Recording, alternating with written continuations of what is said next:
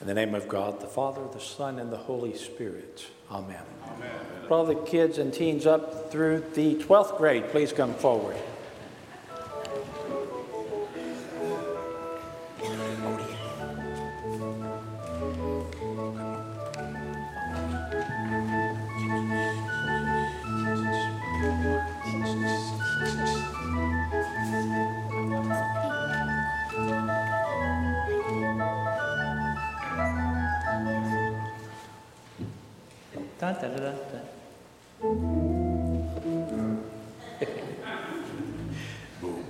Good morning.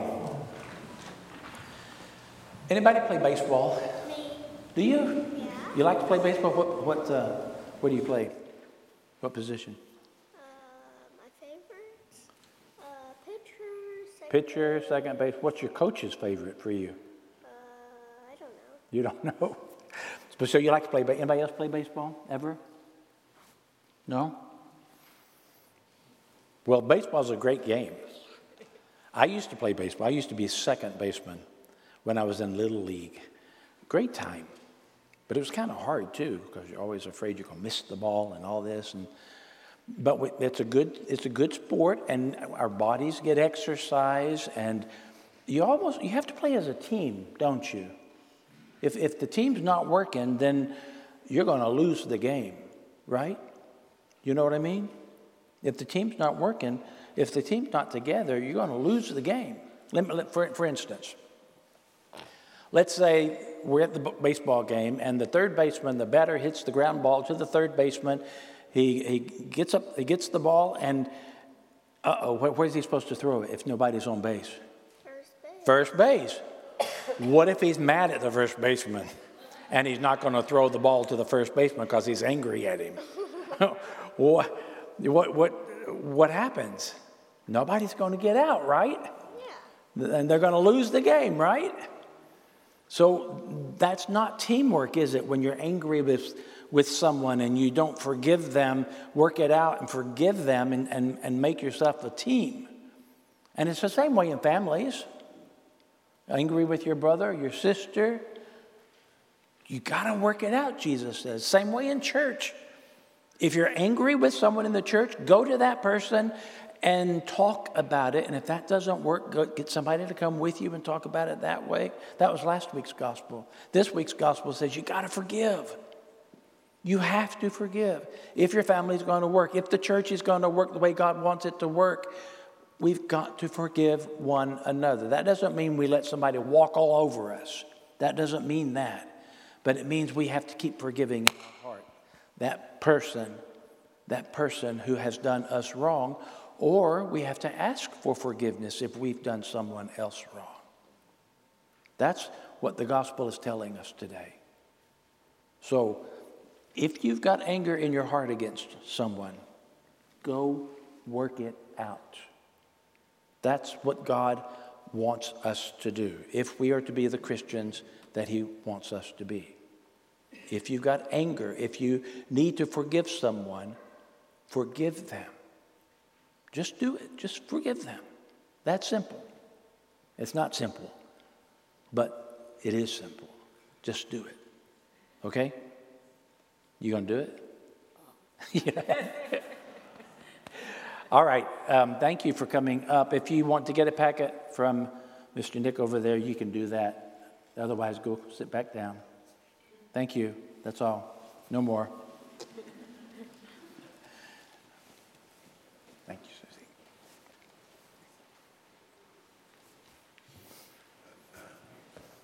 Be careful. Be careful.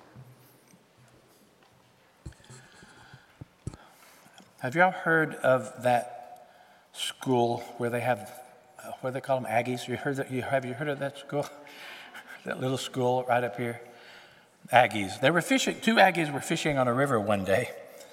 One catches the biggest catfish he'd ever seen in his life.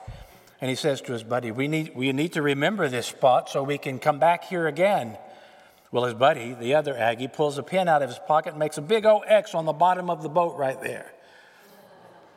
The first Aggie looks at his buddy, shakes his head in disgust. Seriously? What if we bring a different boat next time?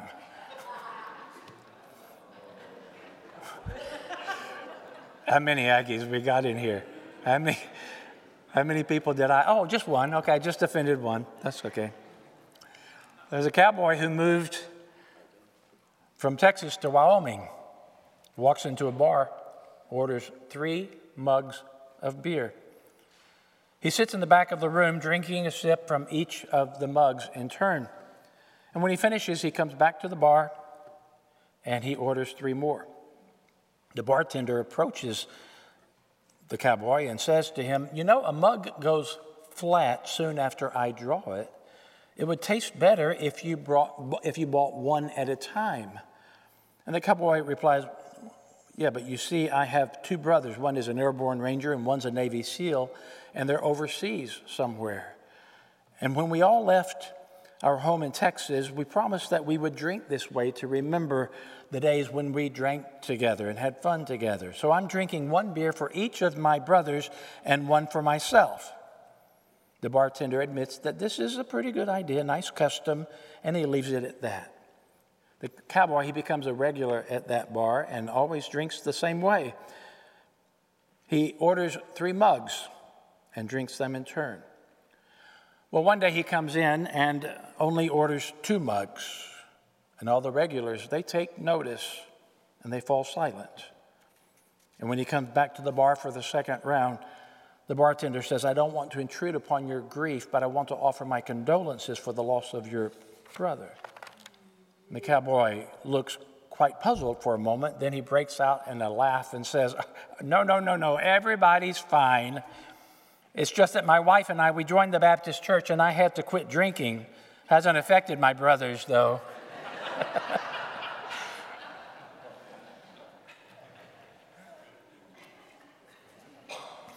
I got 2 ex-Baptists right over here.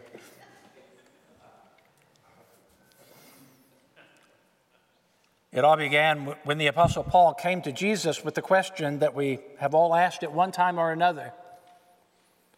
Evidently, someone had done him wrong, and Peter had forgiven him, and he did it again, and Peter forgave him again, and he did it again, and Peter forgave him again, and he did it again, and Peter forgave him again, but this time he got really angry.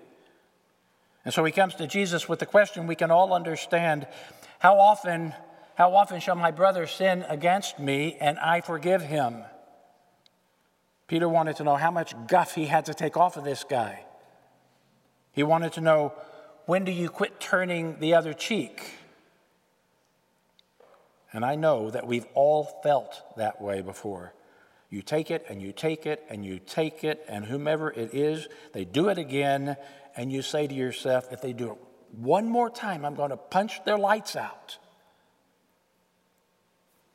So Peter wanted to know how long he had to wait before he punched that guy's lights out. When is it okay to blow your stack? But Peter didn't wait for an answer. He already had an answer. He asked 7 times. Now, our temptation is to get down on Peter for saying that, but it wasn't such a bad idea, because you see, the rabbis taught straight from the prophet Amos that you had to forgive a man 3 times and then you could retaliate. So Peter thinks to himself, well, I'll just double the number 3 and add 1. 7, after all, is what we call the perfect biblical number. So to be honest, forgiving a man 7 times, that's quite commendable. Most of us get frustrated if we have to forgive somebody twice. By human standards, what Peter said is enormous. Forgive a man 7 times. Peter didn't mean to offend. He thought by saying 7 that he was being extravagant.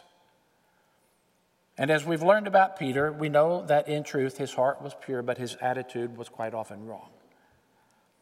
He wanted to put a legal limit on forgiveness. He wanted a number. He wanted a limit. He wanted a place where he could finally say, no more Mr. Nice Guy. And so Jesus answers him in verse 22. He says, I tell you, not 7 times, no, but 72 times in this gospel. And that clunk that you hear is Peter dropping over unconscious after hearing the number 72. He couldn't believe his ear. 72 times. Jesus is saying, Peter, you've got it all wrong. You don't count the number of times you forgive someone. Forgiveness is unlimited. You see, it's not that you say to yourself, all right, he just did it, 72. Oh, he did it again, 73, 74, just 2 more. No, 77 times means there is no limit to the number of times I should forgive someone. By the time you've forgiven someone 77 times, you've already gotten into the habit of continual forgiveness.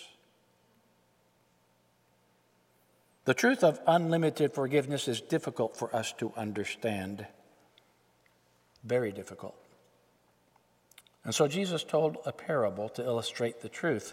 And we call it the parable of the unforgiving servant. And it goes like this. He says, the kingdom of heaven is like a king. And here's this great king who one day decides to call in all of his debts. And so he sends out his soldiers, and back they come with this one particular man. And when the king asks, how much does this man owe? His CPAs, they check the books, and they come back with the answers, Your Majesty, 10,000 talents. Now, for us in 2023, that doesn't communicate a whole lot. But scholars tell us that in those days, even 1 talent would have been a huge amount of money. A man might work all of his life and make 10 talents. Or if he was wealthy, he might end up with 100 talents, or even perhaps 1,000. But here's a man who's run up a debt of 10,000 talents. In today's terms, we might think something like $1 zillion. The day of reckoning has come. The man is flat broke. He's spent it all, doesn't have a penny left.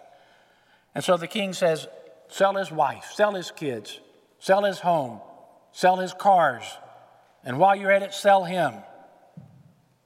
Now, not that this man was worth all that kind of money. The king merely wanted to get back what he could get. And at this point, that servant does what any one of us would have done. Verse 26 says, the servant, he fell on his knees before him and he begged, be patient with me and I will pay back everything. Now, this is no time to make excuses, and unless something happens quick, this man is a goner. So he starts to beg, and he even makes the ridiculous promise that he's going to pay him back. He couldn't do it in 1,000,000 years, but somehow, he touched the king's heart. And the Bible says that the king was moved with compassion, and he does something the man doesn't even ask for. The king not only releases him, but he also forgives his debt. I hope you get that. He wipes it clean. He erases his debt. He cancels the debt. And now that man owes him nothing. This is the great miracle of this story. The man owes him nothing. The king forgave this enormous debt, this unbelievable amount of money, and the man walks away scot-free. As he walks away from the king, just as he leaves the palace, he happens to spot out of the corner of his eye a man who owes him some money. The Bible says it was like 100 denarii. That would be about maybe $10 compared to $1 zillion. Nothing, just a piddling $10 bill. The fellow had borrowed it to take his wife to McDonald's a few mornings ago. Hadn't paid it back yet. The Bible says the man saw his friend who owed him money and grabbing him by the throat says, "Where's that money you owe me, Buster? Pay me now." And then verse 29 is almost word for word replay of verse 26, only this time everything is reversed. "Oh, have patience with me. I will pay you everything." What the first man had said to the king in begging for patience, the second man now says to him. The man with the great debt is on top, and his friend who owes him $10 is begging for mercy. But there is one difference. The servant would not forgive the measly $10 bet.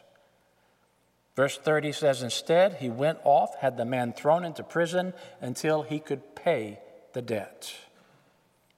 But you know what? He made one mistake. He did all of that in public. If you're going to be chintzy, it's best to do it behind closed doors. Someone saw it happen, someone who knew what the king had just done. Word got around, and soon everybody was talking about it. You see, it wasn't the fact that the servant would not forgive his friend that shocked them. It was that he was so unforgiving after having been given all that mercy from the king. And so off goes the crowd to the king to tell him the story. And boy, does the king get mad. The King James Version says the king was wroth. I've never been wroth before, I don't think, but I know it's really bad. He sends out his soldiers. They haul the man in. This time there will be no mercy. The king said to the man, you wicked servant, I canceled all that debt of yours because you begged me to. Shouldn't you have had mercy on your fellow servant just as I had mercy on you? Well, now the truth comes out. The king had forgiven the man $1 zillion debt, forgiven him when he could have enslaved him for life, forgiven him when he was flat broke, forgiven him when by every law in the land he could have destroyed him. The man deserved punishment, but instead he found great mercy. Shouldn't that forgiven man have done the same for somebody who owed him a lousy $10 bill? But there's no forgiveness this time. The king will not be conned again. And the Bible says he called for the torturers and handed the man over to them until he should pay back all that he owed. The king called for his goons. Every king has goons. And I figure this king probably had 15 or 20 goons just waiting around. Real mean-looking dudes, really big, really ugly. And those goons, they grab this unforgiving servant and they take him off to be punished. That's the story Jesus told, with a little embellishment on my part. But he didn't leave us to wonder about the application. In verse 35, Jesus says, this is how my heavenly Father will treat each one of you unless you learn to forgive your brother from your heart. These words were intended for a Christian audience, both back then and this morning. Jesus said, what happened to them will happen to you unless you learn to forgive and to forgive and to forgive. The tormentors will come and they will take you away and they will torture you. What tormentors? The hidden tormentors of anger and bitterness that eat your insides out. The tormentors of frustration and malice that give you ulcers and high blood pressure and migraine headaches and lower back pain. The tormentors that make you lie awake in bed at night, stewing over every rotten thing that has ever happened to you. The tormentors of an unforgiving heart who stalk and trail you day and night, who never leave your side, who suck every bit of joy out of your life. Why? Because you will not forgive from your heart. It's happening to some of us just as Jesus said, because we refuse to forgive. We are like the unforgiving servant.